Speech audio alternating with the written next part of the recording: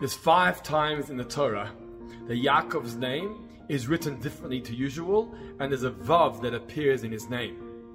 There's 5 times in the Torah across Tanakh that Eliyahu, Elijah's name, is missing the Vav at the end of his name, and it's spelled Eliyah rather than Eliyahu with a Vav. Nothing in Torah is a coincidence, and the sages tell us that there's a reason for this.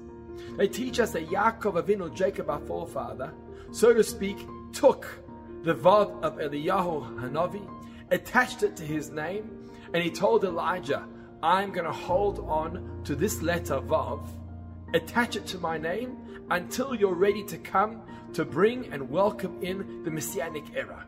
As we know, Elijah, Eliyahu, is going to be the one to herald in the coming of Mashiach, and until that day, Jacob, Yaakov, is going to hold on to that letter, and only then will he return it to Eliyahu Hanavi, the prophet Elijah.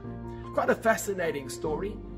But what's significant about the Vav specifically? Why is that the letter that Yaakov's holding on to? And why is that the letter that's going to bring to Elijah's arrival, Eliyahu Hanavi, to herald in the coming of Mashiach? Well, a Vav represents the drawing down.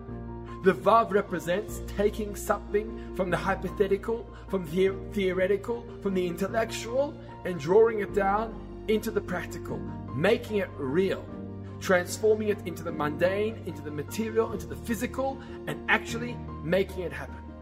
It's so often that we talk about theoretical concepts, the concept of redemption, the concept of unity, the concept of belief and faith in God. But to translate it and to draw it down and make it real is so difficult. We need to work so hard and be so focused on translating those things that are important to us, our values and our belief system, to translate it and draw it down like the Vav. Then we make it real.